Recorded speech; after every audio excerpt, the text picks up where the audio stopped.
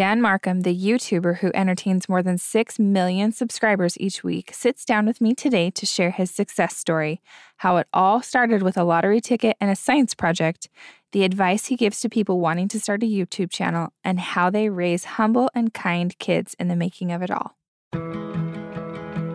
Okay, today, you guys, we have someone so exciting and really different for my podcast audience that I think you're going to absolutely love. His name's Dan Markham, and he is a friend of ours that we met sweating it out in the Dominican Republic. We went on a water trip with a company called Healing Waters, a nonprofit, and did some work over there together. And I'm just super excited and grateful that he is taking the time to be on the podcast today. So Dan, tell us about you and what you guys are up to and what you're all about. Yeah, thank you. I love that you say that today is definitely different. I am definitely different, I guess. But my name's Dan Markham. Like you said, I run the YouTube channel What's Inside. And so it's with me and my now 13-year-old son, Lincoln. And so basically we have like 6.5 million subscribers on YouTube. We have like 1 million on our family channel, and then we have our other social media platforms. But this wasn't something that we had planned to be. We didn't ever plan like I'm going to be a YouTuber in my life. But now here I am, 39 years old, and I know way more about YouTube than most 39-year-old people should know, probably. But than anyone, really. Yeah, but it's been a blast, and it's given us a lot of really unique, fun opportunities, and kind of changed the trajectory of our family and our life over the last 5 or 6 years. So much so that we get to do cool things, like when we went and did the Light the World campaign in Dominican Republic, and we're able to see the value of helping people in a third world country, basically. And so really, really been blessed, and it's been such a blast. But yeah, I make YouTube videos for a living, and a lot of times we cut stuff open. That's how it started, just cutting things open and taking things apart. But now we do a lot of things where it's just showing our family life and doing fun things. That's awesome. And how many kids do you guys have? We have 3 kids. So Lincoln's 13 and he's our oldest. And then we have Claire that's 11 and she's a sweetheart. And then London is 9 years old. And so she's kind of like a fireball, little unicorns, fairies, cotton candy. Her life is like a cartoon in her head, and she's fantastic. And I love it. We've got a lot of that in this house too with all of our little girls. So that's awesome. And we really love your YouTube channel. Dan, I don't know if you know this, but you were a big influence when Neil was trying to decide if we were going to get our Tesla. So we really enjoy watching your videos, and it's really nice that they're clean and family friendly. And it's one of the channels that I trust to let my kids watch. And so we love your content. You guys do an awesome job. Thank you. I appreciate that. So let's talk about how you stumbled into this. You said you didn't plan on becoming a YouTuber. Now there are kids now, can you believe this, that say when they want to grow up, they want to be a YouTuber? It's the number 3 thing on the list of kids that are asked in elementary school in America. Like, what do you want to be when you grow up? It's a YouTuber, which is kind of crazy. And yeah, so our story is kind of unique. And I think a lot of people could probably relate with it because I went to school at Arizona State University, wanted to be in business, wanted to be in finance, be an entrepreneur someday.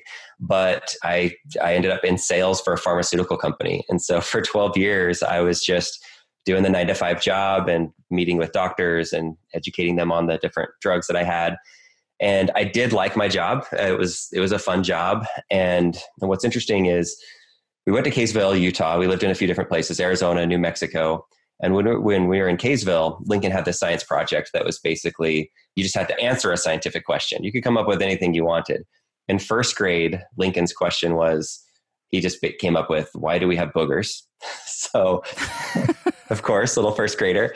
And what's funny is, like, I was always so shy growing up. I would never speak in public. I didn't speak in my church congregation until I was 19 years old, and it was my farewell to go live in the Philippines for 2 years for my mission. And I told the leader of our group, our bishop, I will not speak in church. I'm too nervous until I'm leaving on my mission, and then you'll hear me speak. And I stuck to that. Wow. I really did that. And so raising Lincoln, my first child, only son, I was just like, I don't want him to be as shy as I was, because it really probably limited me in the things I could do. So I made him do a presentation in front of his class during first grade. And he had a poster board like everybody else, but we practiced it the night before. I still have the video filming him doing it. We didn't put it on YouTube or anything. But he would just he would just sat there and talked about like for 2 minutes, like told a joke at the beginning and then spoke. And he gave a talk. He basically gave that presentation, the only one in his first grade class. And so I was happy. I'm like, yes, he's confident. He can do this. The next year, the science project comes around and he was like, why do we have earwax? I'm like, yeah, that's kind of the same thing a little bit. Why don't you change it up a little bit? So he loves sports. So we're like, let's do what's inside of sports balls and cut open some sports balls. I'm not good at cutting things open. We went to Ace Hardware and bought like a little saw and a clamp. And if you watch those videos, it's like on our countertops in our kitchen. Lincoln had the flu and we actually cut him open and he's just sitting there. But people are like, how did you not lose your fingers? And and I don't, I mean, I totally agree with them. Like I'm not good with tools.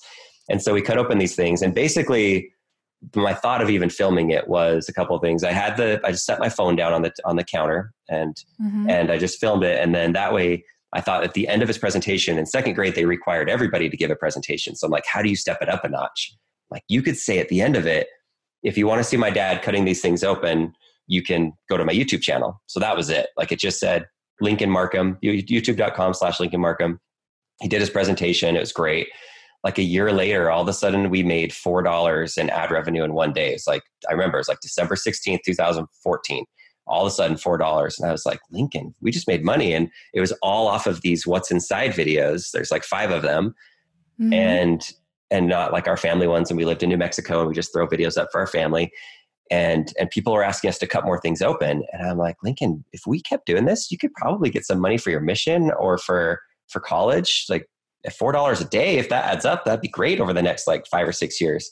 Right. So he's like, yeah, let's cut more stuff open. So we start in January. We changed the name to What's Inside. We came up with that name. It was kind of a weird one, but it stuck. And so I studied everything I could about the YouTube algorithm while I was traveling for work. And within from January to April, we gained 1,000 followers, and it was kind of crazy. It was like we went out to ice cream, we were celebrating. Then the next week, we gained another 1,000, and we were kind of scared. Like we have 2,000 people that watch us. This is intense. And so we just kept going, cutting things open. By August, we hit 100,000 subscribers. And Lincoln went on the local KSL news and did a live segment with the person showing all the things that we cut open. And then by December, we hit 1 million subscribers. So basically from a year from when we got that $4 in one day and said, let's start trying YouTube, we gained 1 million followers. And it was kind of at that point where I was like, all right, we're finally making enough money with the ad revenue. And then also companies were coming to us wanting us to do campaigns. And even though I loved my job, about 4 or 5 months later, I stepped away from it and just said, this is kind of like a once in a lifetime opportunity. Let's go do YouTube. Right. And you guys just got to do that together. Yeah. That's so cool. So that's there's the story. There's like the YouTube story of kind of how we came to be YouTubers.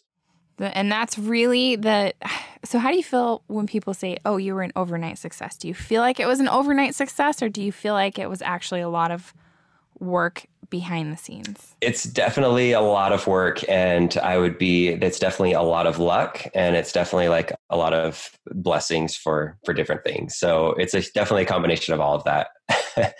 I think one story that I haven't shared much with people, but I think is something that, I've listened to your podcast, and a lot of times it's like about meaningful messages and different things that have impacted people's life, maybe on a spiritual level or like a meaningful level. And on the outside, like everybody sees that story and they're like, wow, YouTube success. All I got to do is cut some stuff open. I'm going to go be a YouTuber. But like looking back on it and trying to see, like, is there any type of divine intervention, like things that put this into place that maybe I wasn't paying attention to over the past.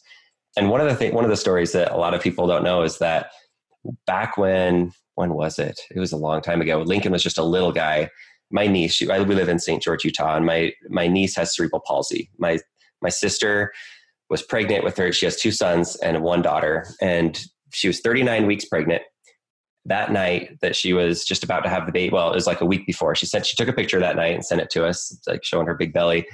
And then at 2 a.m, one of her sons came in to ask for a cup of water. She stands up out of bed, and she instantly, like, the blood rushes out of her head and she falls down and she can't breathe. And she had a pulmonary embolism, which is something that typically within 2 minutes of having that, 9 out of 10 women that are pregnant die from that. Wow. And so they rushed her to the hospital. She was there for probably 12 hours waiting for her blood to be at a level where it could clot so they could do an emergency C-section. But unfortunately, it was just that few minutes of not having the oxygen. Your body, a pregnant mom's body, will take the oxygen away from the baby and to protect the mom. And just that few minutes caused enough brain damage that like Whitney will never walk or talk. And she's just, so she's now 13 years old in a wheelchair and can't talk. She smiles at you and she's a sweetheart. But anyway, when that happened, I lived in Arizona and I just caught a flight and flew up to Arizona, grabbed my brother, and we flew up there together and couldn't believe that they both lived. It was like super gut wrenching.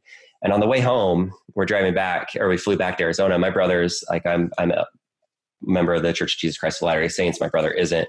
And I was asking him at the time, Lost was a big movie. And I was asking about Hurley, who had like all the lottery numbers and stuff. And my brother's like, yeah, I play the same lottery numbers every week for the last 3 years, just hoping I'll win the lottery sometime. And I'm like, So I start thinking about that. I had $50 in my pocket that my mother-in-law gave me for a Thanksgiving present. And I'm like, is this, who gives Thanksgiving presents? She just mailed it to us. Yeah. And so I went in and I used like my numbers. I started going through all the sets of numbers and I'm like, I figured it out really quick. Like I never played the lottery before. And I'm like, there's 5 sets of numbers. You could do it for, I think it was 10 different draws, they call it. So it'd be like twice a week. And so I like studied it out in the gas station, looking at it. I'm like, I got $50. I'm going to do 5 sets of numbers, have it go 10 times. So that would be the whole $50. And as I'm going through the numbers, my favorite number was 8. And on the first set, I would draw them in. Second set, I'd draw them in. The third set, I got to the numbers and this is the only one that I hesitated on. I put the pencil on the number 8 and I touch 8. And I think in my mind, you know what? The odds are you already did 8 on the other ones. Just switch it to a different number. So I move it over to 6 and I bubble in 6. And then I go through, don't put much thought behind the other numbers, but some. And then I take that lottery card, put it in my car, don't even think about it for about 3 or 4 months. One day we're driving to the zoo, Lincoln and I, Leslie's home pregnant and taking a nap. And at the gas station, they have this sign that has the lottery numbers on it. And I was like, oh yeah, that lottery thing. I take it in and give it to the guy and it dings at me. It's like, you're in the money. It like makes this song. And I'm like, oh, does that mean I won something? And he's like, well, it means you won over $400. And I don't know how much it is, but you have to go to the lottery office to find out. And so I'm like, go home. Of course, I get in the car and I get on my phone and I'm looking through all the numbers. Turns out I got the Powerball number right. It was that third set of numbers, like the third set, like the one that I had thought about with that 8. I got the Powerball number right. It was like number 20. And then 4 of the other numbers I got right. And the prize that month was, the prize for that thing was $35 million if I got all of them right. I got 4 out of 5 right. The only one I missed was I did the 6. And it was actually, if I would have chosen number 8, I would have won the 35 million. So it's not even that I chose the wrong number with the 6. It was that number 8 was the exact number that would have been the 135. And that was the one I clearly felt this impression like, don't do that one, switch it over. And I switched it over. Wow. So I was pumped because I'm like, man, we just won $10,000. That's amazing. And I go home after the zoo and I wake Leslie up from her nap and I tell her we won $10,000. She's so happy. And then I tell the rest of the story, like, if I would have just chosen this 8, we would have won 35 million. And then she's like sick. She's like, I can't believe that. Why didn't you choose 8? And so you big jerk. I know. Then I'm like, man, yeah, why didn't I choose 8? I can't believe that, but I did think about it. And so then what was funny is over the next 2 weeks, Lincoln was pretty young and he didn't speak very much, but for some reason he loved the number 8 and he just kept saying 8, 8. And he just like run around the house and say 8. And he didn't know about this lottery. But every time he went, I look over at Leslie and she's just like shaking her head like, why didn't you choose 8? Oh my gosh. And so anyway, so that was like one of these moments that I would look at it and I'm like, I can't believe this happened. But taking a look now, like, so I told you the story about YouTube, like we became YouTubers and we have, we're successful in the YouTube world or whatever. If we would have won that 35 million, trying to think of our life. Like we, from that moment on, say we didn't win it, but we ended up moving to New Mexico. I took a job promotion. We made some of the best friends that I still have to today in Albuquerque, New Mexico, a place I never would have moved if it wasn't for this one promotion that I saw in that city.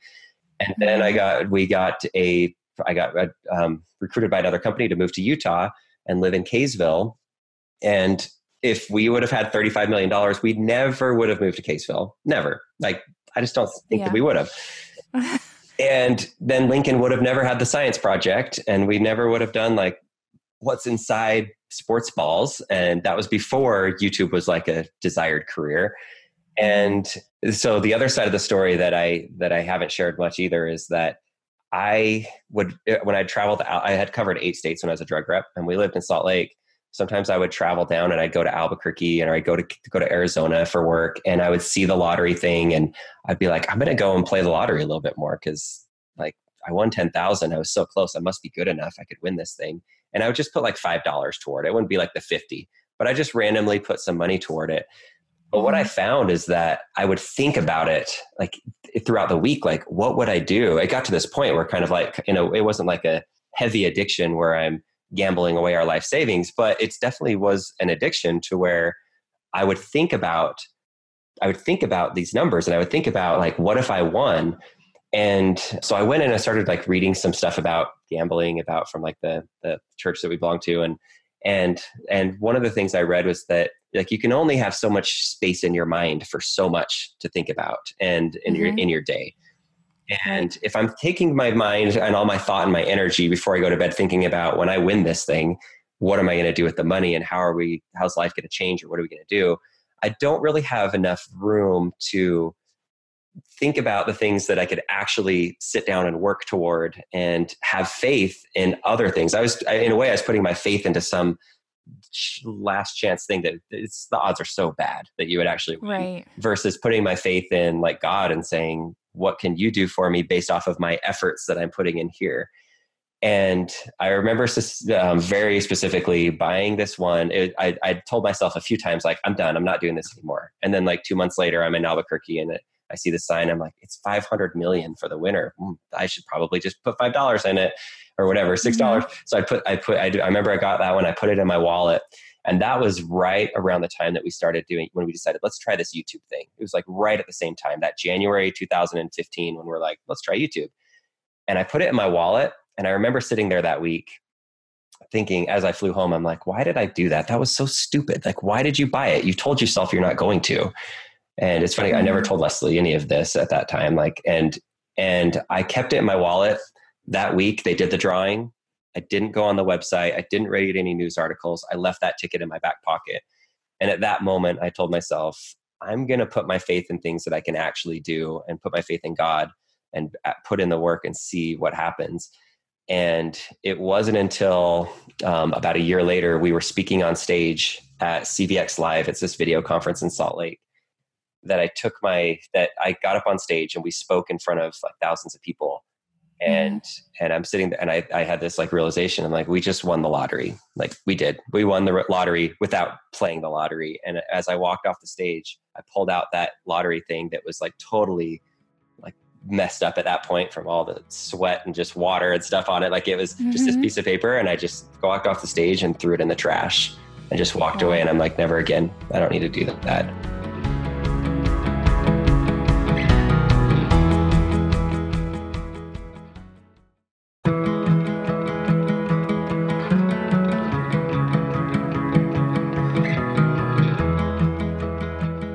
I just feel like in life, I've been there at least, where you feel like, I don't know, it's so easy to get sucked into the easy ways in life. And yes, maybe I could have won the lottery and won all this million, or won the 35 million, and maybe I would have been fine in life.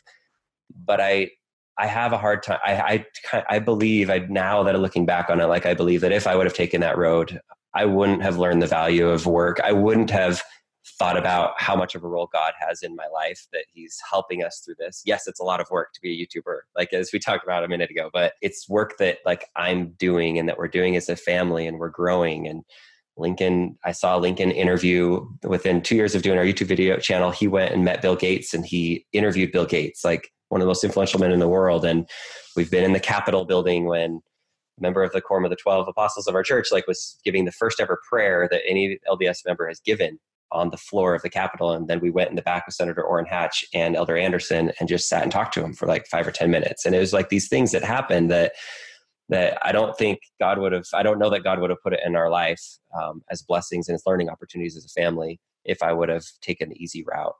And right. Yeah. So that's incredible. What an amazing story. I want to ask you about Lincoln since you just brought him up and all these cool opportunities he's had, because I was very impressed with how humble he was, how normal he seemed. And I want to know what you guys are doing to help him stay humble and be a normal kid.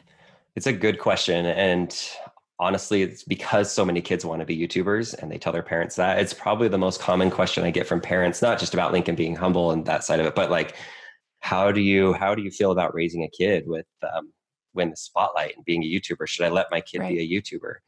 And I don't know what that answer is for every person, but I'll say for Lincoln, like, we're trying our best always. Like, and I feel like that's kind of like become as I look back this last Sunday, I was in church and saw these missionaries that were, one of them just came home and one was just heading out. The one that just came home was talking about how when he was on his mission and he didn't even know the language, and his companion was like, you can't wait until you learn the language to teach. Just say a paragraph, say a few things, you say something and you'll be helped in a way. Just try your best.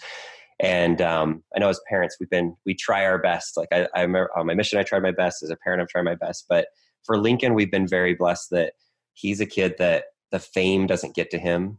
He doesn't think it's like crazy cool. He doesn't need to go. He doesn't read the comments on YouTube. He never has.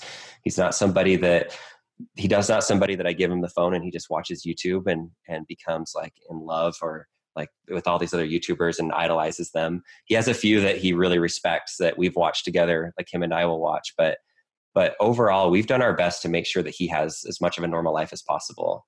So much so that like this summer, we skipped 5 weeks of posting on our main channel, which we've never missed even 1 week.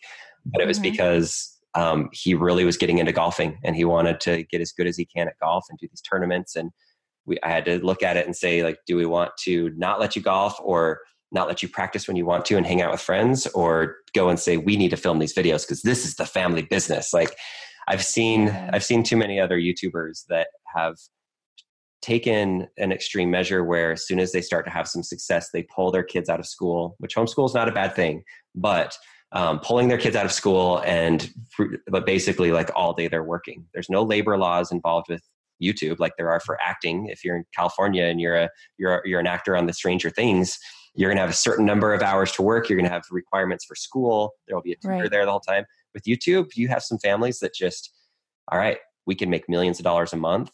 You kids, you're doing this. And there's no real, I worry that once kids turn 25 years old, they're going to look back and say, well, what did you do to me as a parent? Like, why did you do this to my childhood? You robbed my childhood by making me do these videos so you could make millions of dollars. And that's probably the thing that keeps me up at night. Like, how do I manage keeping the business going, like having fun making YouTube videos, but also letting Lincoln go figure out who he's going to sit with at lunch and like be a normal kid and fail in life with kids and also have his successes and just feel like he has a childhood. And I definitely err on the side of letting him be a kid and not letting it mess him up, because I don't know what he's going to say. Even though he says yes right now, he wants to film stuff. Maybe it's just because maybe he wants to please his dad or something. So I try as much as possible to make sure that he's grounded, and luckily he's so far turned out to be a great kid.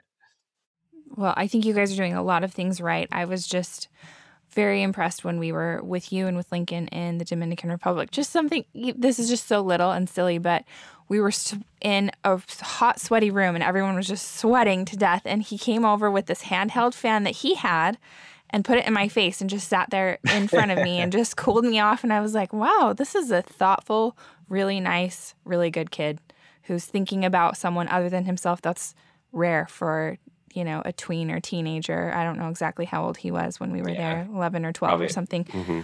So I think you guys are doing great. I think you're doing an awesome job. Thank you. That's a good I want to ask you what you're most proud of with what you guys have built. What do you feel like you're really proud of the way you've built What's Inside or your family channel too? Yeah. So I think a couple of things. First, like you said about Lincoln, like that story, Leslie's going to love hearing about the fan. It's going to melt her heart.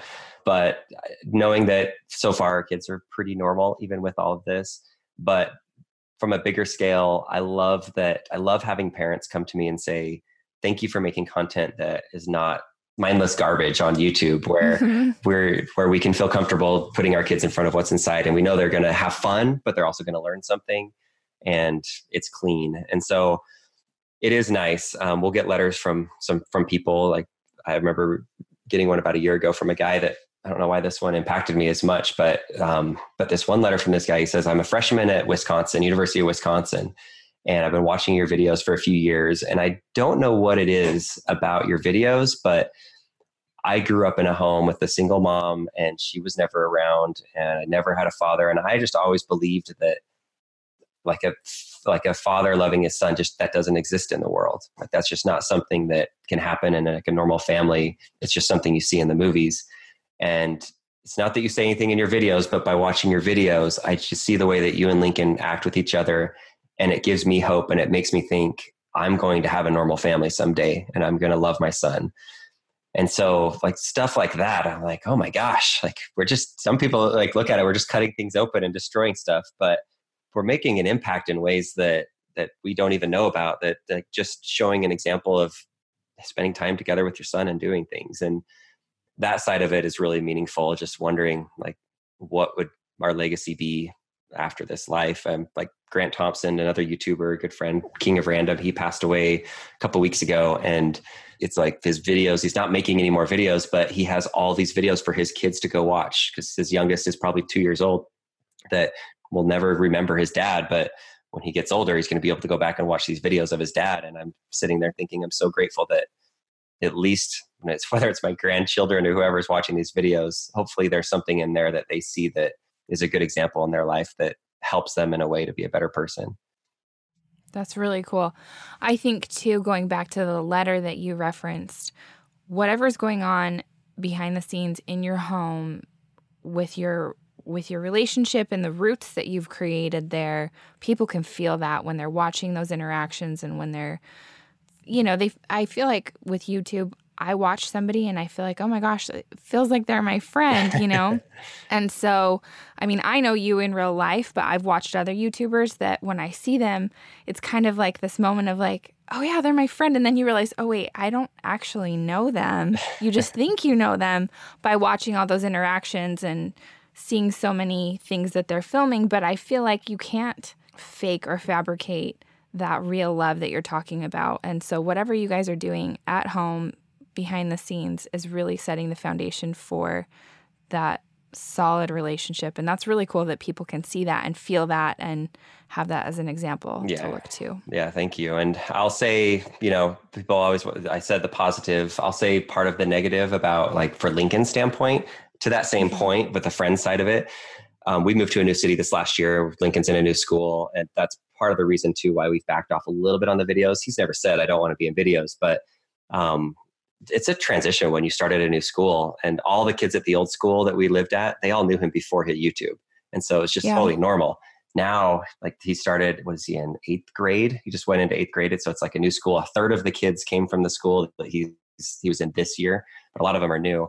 And every day he's got 5 or 6 people that feel like they're his best friend. Like they feel like they know him so well. And for him, I can tell he's a little guarded now with people, because he's like, everybody knows who I am and they've watched all my videos, but do they truly want to be my friend because of me, or is it just a YouTube thing? And so he's kind of like managing, like, he's always so nice to the people. Like he's so nice, but sometimes he's very slow at like letting people in his life. Like, let me give you my phone number. Let's go hang out. Even though every one of them's like, let's hang out. And so trying to help him, luckily in church, he's been able to meet a lot of kids and do a lot of activities. And he's made a few friends through golf that have been awesome friends. But that's definitely a tricky thing where it's like everybody knows who he is and he doesn't know who a lot of these people are. And to try to be nice, but also not let them like take advantage of that. So that's been a tricky thing to manage too.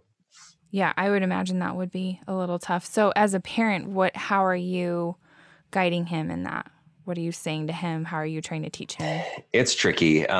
We're sticking with friends that he meets, like with church and with golfing and some of the people that he feels comfortable with, but limiting his cell phone access. We read a great book by the people that we were with in Dominican Republic, Viral Parenting by Mindy McKnight.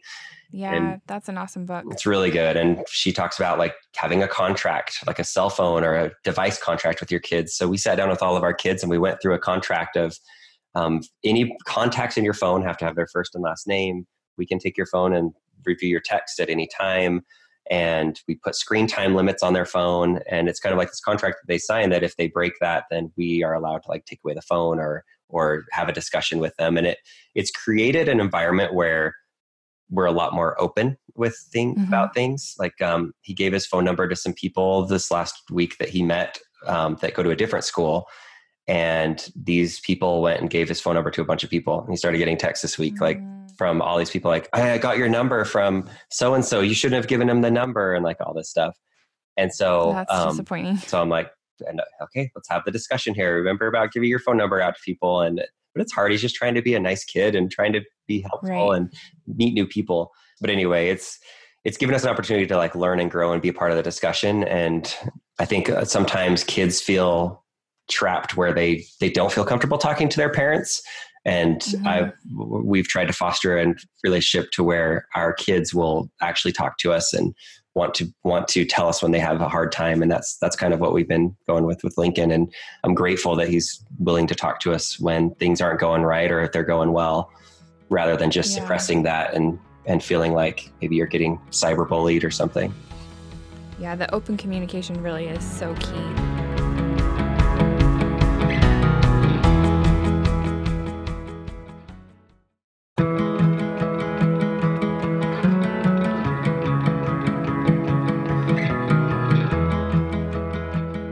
Imagine that you're speaking to one of those kids who's like, I want to be a YouTuber.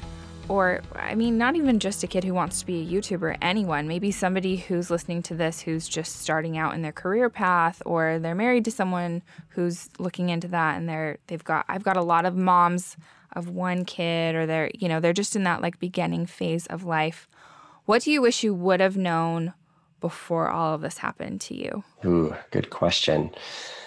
So the one piece of advice that I've given to people before that I feel like I kind of learned as it went on, because it took a while for it to grow in a way, is right now, I don't want to say becoming a successful YouTuber is like winning the lottery, but the odds aren't the greatest. They're not that great. And so you can do it. Like you can definitely do it, but you can have, even though you're not going and filling out lottery numbers and like turning in a ticket, you can have the same addictive attitude about YouTube if you went and you said, I'm quitting my job. I'm going all in on this. I am just doing YouTube, when you haven't had any success at all. I mean, I didn't quit my job until we were over 1 million subscribers and my income exceeded my day job. And so, but I have seen some families that see the success. They see wow, you just cut things open and all of a sudden you're successful. Or this person over here just started making these videos of their kids and all of a sudden they're making millions. I'm going to go do that. And so if I had some advice for people, like if you're starting fresh, knowing that you want to become a YouTuber, it's don't quit your day job. Like keep doing those things that you need to do in life. Treat this as like a side project. But we would film like 4 videos on a Saturday. It'd only take 4 or 5 hours. And then I would edit those. And find a posting schedule that works with your life, because the algorithm loves it when you're consistent. Doesn't matter if it's like every day, twice a week, once a week, or once a month. Find a schedule that, for us, it was once a week. I felt like I could do that. And so we would film 4 videos on a Saturday. And then when I travel for my day job at night times, and when I'm sitting in the hotel, I would edit a video. And then every Saturday we'd put a video up. And so if you're somebody that doesn't have that much spare time, but you want to be a YouTuber, don't be afraid to film like 10, 15, 20 videos that you haven't put any of them on the internet. And then finally, once you feel like you have a good, big enough library that you can start with a consistent schedule and not feel this pressure to step away from your actual job or time that you need to spend with your family or church obligations. They like say 1 week you need to take a break, but that's okay. You have a library of videos you can post. I would say treat it that way. And that way you're not putting all of your eggs in one basket and like, I'm going to be a YouTuber. I'm going to make all this success. And if it happens and you're able to hit the YouTube lottery type thing and you're able to be successful, that's fantastic. And how great that you didn't sacrifice those things. But if it does fail, you don't feel like as much of a complete failure. One thing, like psychologically, I think affects people is they post their first video and they go and they share it on Facebook, and to all of their closest friends and family, like, look at this video that I made. And then they get all these views. Like, you say you have 600 friends, even if half of those watch it, and they give it a like, you have 300 likes, and all your comments are going to be really, really positive, like, because they love you.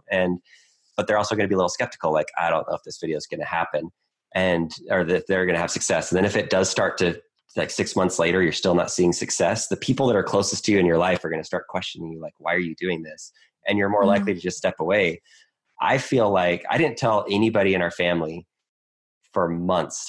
And my coworkers didn't know until we had 700,000 subscribers. I didn't share it on personal Facebook or anything until we had like a news article of Lincoln at 100,000 subscribers. And I shared that news. We did the news thing and I shared that on my personal Facebook. But the world is a big enough focus group to tell you positive or negative things. And you can't be afraid to listen to some of the negative and think about changing your content based off of it. And then by the time you actually make it and you tell your family, it's kind of like naming a baby. Like, I don't know if you've had this before, but it's, oh yes. Yeah. You give them 5 options like months before the baby and they're like, shoot every single one of them down. Everyone has an opinion. Yeah. But then if you name your baby and you're like, this is the name, even if it's an awful name, they're going to be like, oh, that's so cute. That's so funny because we totally are strict about that. We learned our lesson with our first baby. And so for Lila, our second, and Millie, our third, it took Neil and me so long to agree on a name that by the time we did, we were like, I swore him to secrecy. I was like, you better not tell anyone. And then when the baby's born, then we did that same thing. But okay, that transitions me into another question I want to ask you. How do you deal with the negative comments? Because it seems like YouTube is just like a breeding ground for people feeling like they can leave negative comments. Yeah, no, there's a lot of negative. And I'd like to say, and every YouTuber will tell you that's like, oh, I just don't even pay attention to it. I don't even look at it, but you see them. And sometimes it affects you and you're like, oh man, did I really do that? I let most of it just bounce off. But if there's some that are like constructive and actually give me a good, even if they say it in a really bad way, but the audio's bad, the lighting's bad, or why do you do this with your son? Like certain things, I'll listen to it and try to like learn something from them. But then the other ones that are just flat out just haters, or they have other reasons in their life that maybe their insecurities are making them say something rude to us, just block it out and try to listen to what the good is, which there's a lot of other good comments that are there. On the back end of YouTube, you can put in, I think on Instagram, we do this too.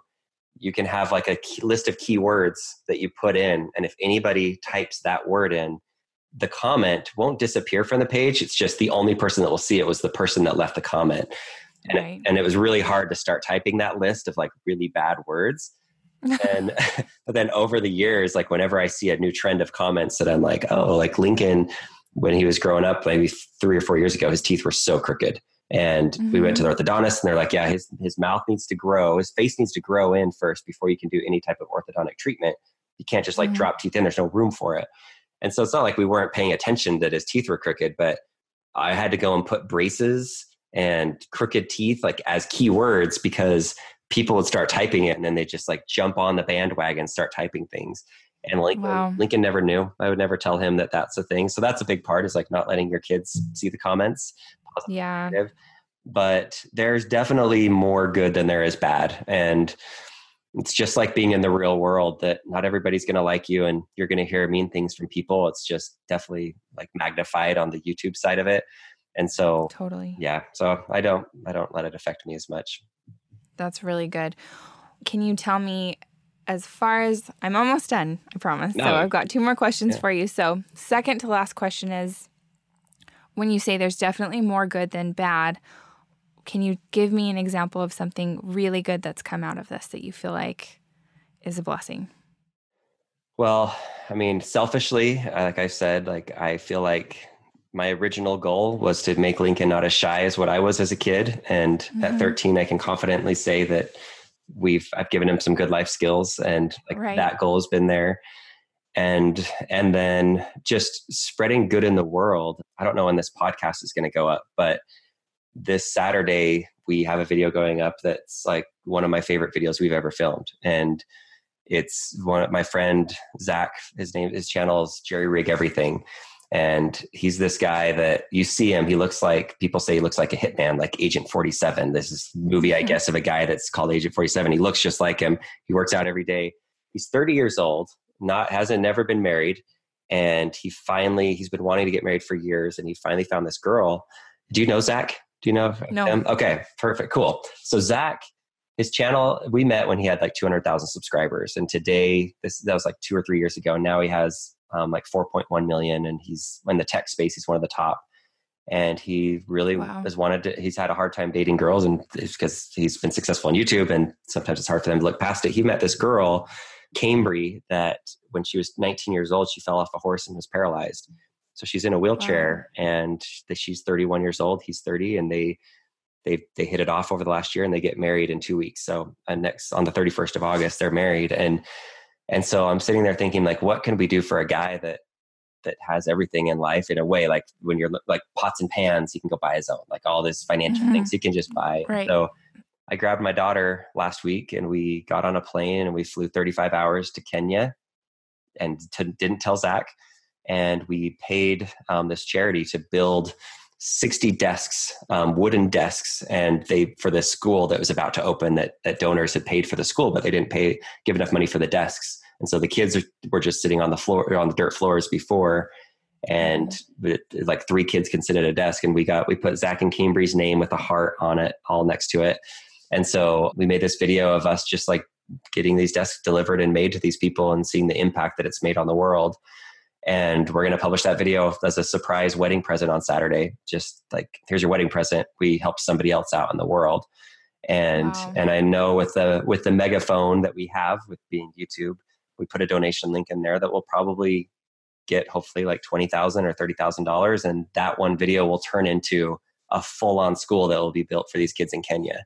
And so, it's like, there's that whole thing about somebody that if you have talents, in the scriptures, it's like, don't bury your talents. Don't just keep them all for yourself. And as much as I may think that I'm not good at certain things, I do feel like I have a talent at making videos and sharing those in a way that impact people in a positive way. And so I'm taking these talents. Yes, it's a present for Zach, but it's like helping the world in a positive way, and hopefully encouraging others, whether they donate to this or not, to like find ways to help other people and just show love to others. Because there's enough YouTube videos about gave somebody $40,000 or gave them a Ferrari, gave them a Lamborghini. There's enough stuff about that I feel like there also needs to be some like doing good in the world to encourage people to actually go out and help people. And so I would never have been able to do this if we weren't on YouTube, and we had this audience and this platform. Would be able to just go to Kenya for one day and do a positive thing in the world. But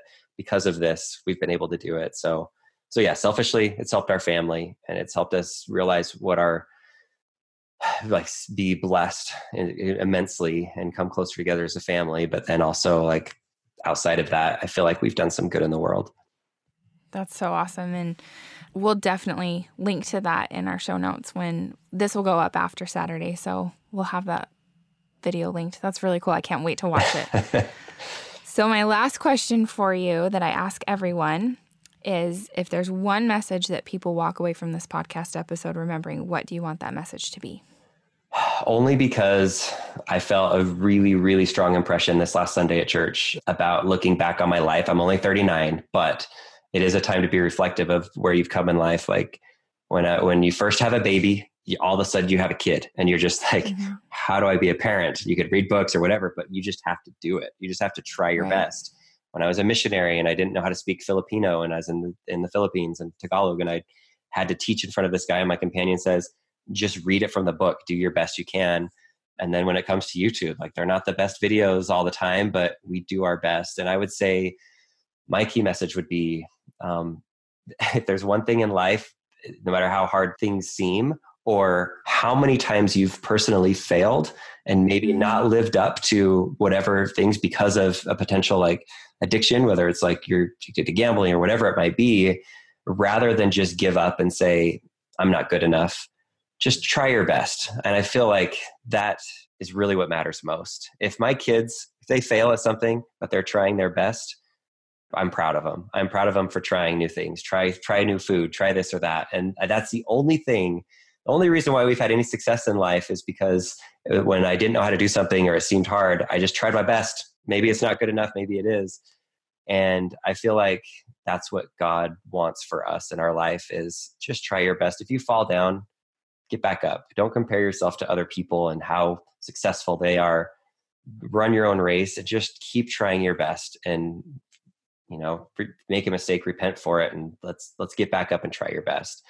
And so anyway, that's it. Just try your best. And sometimes people put try, and trying is like a negative word, like, oh, I'm just trying. And yeah, you could use it in a negative way. Like, my best is down here, but really, like, try doing your best. And like, God will, as long as your heart is in the right place and you're humble and you have faith, like, the right things will happen. He'll fill in the rest of it that you definitely can't fill in yourself, because he has control over everything in this life. I love it. That's so awesome. Dan, thanks so much for doing this today and sharing these great stories with us and all of your wisdom. And where can people find you if they want to be watching your family channel and your YouTube channel, watch you and Lincoln cut stuff open? Yeah, just What's Inside. It's pretty, most platforms, it's What's Inside. And yeah, I appreciate you having me on. It's a pleasure to talk. Sorry if I talk too much. I'm pretty good at talking too much. No, you did not talk too much. You did an awesome job, and we're really grateful. So we'll put all of these links in the show notes. And yeah, I can't wait to see this video that you just talked about. I know it's going to be awesome. So, great. Thank you for having me on. Thanks again, Dan. Yeah, thank you. Thanks so much for listening to Mint Arrow Messages. Make sure you follow us on Instagram at Mint Arrow. Subscribe to our Apple Podcasts and rate and review us if you like us.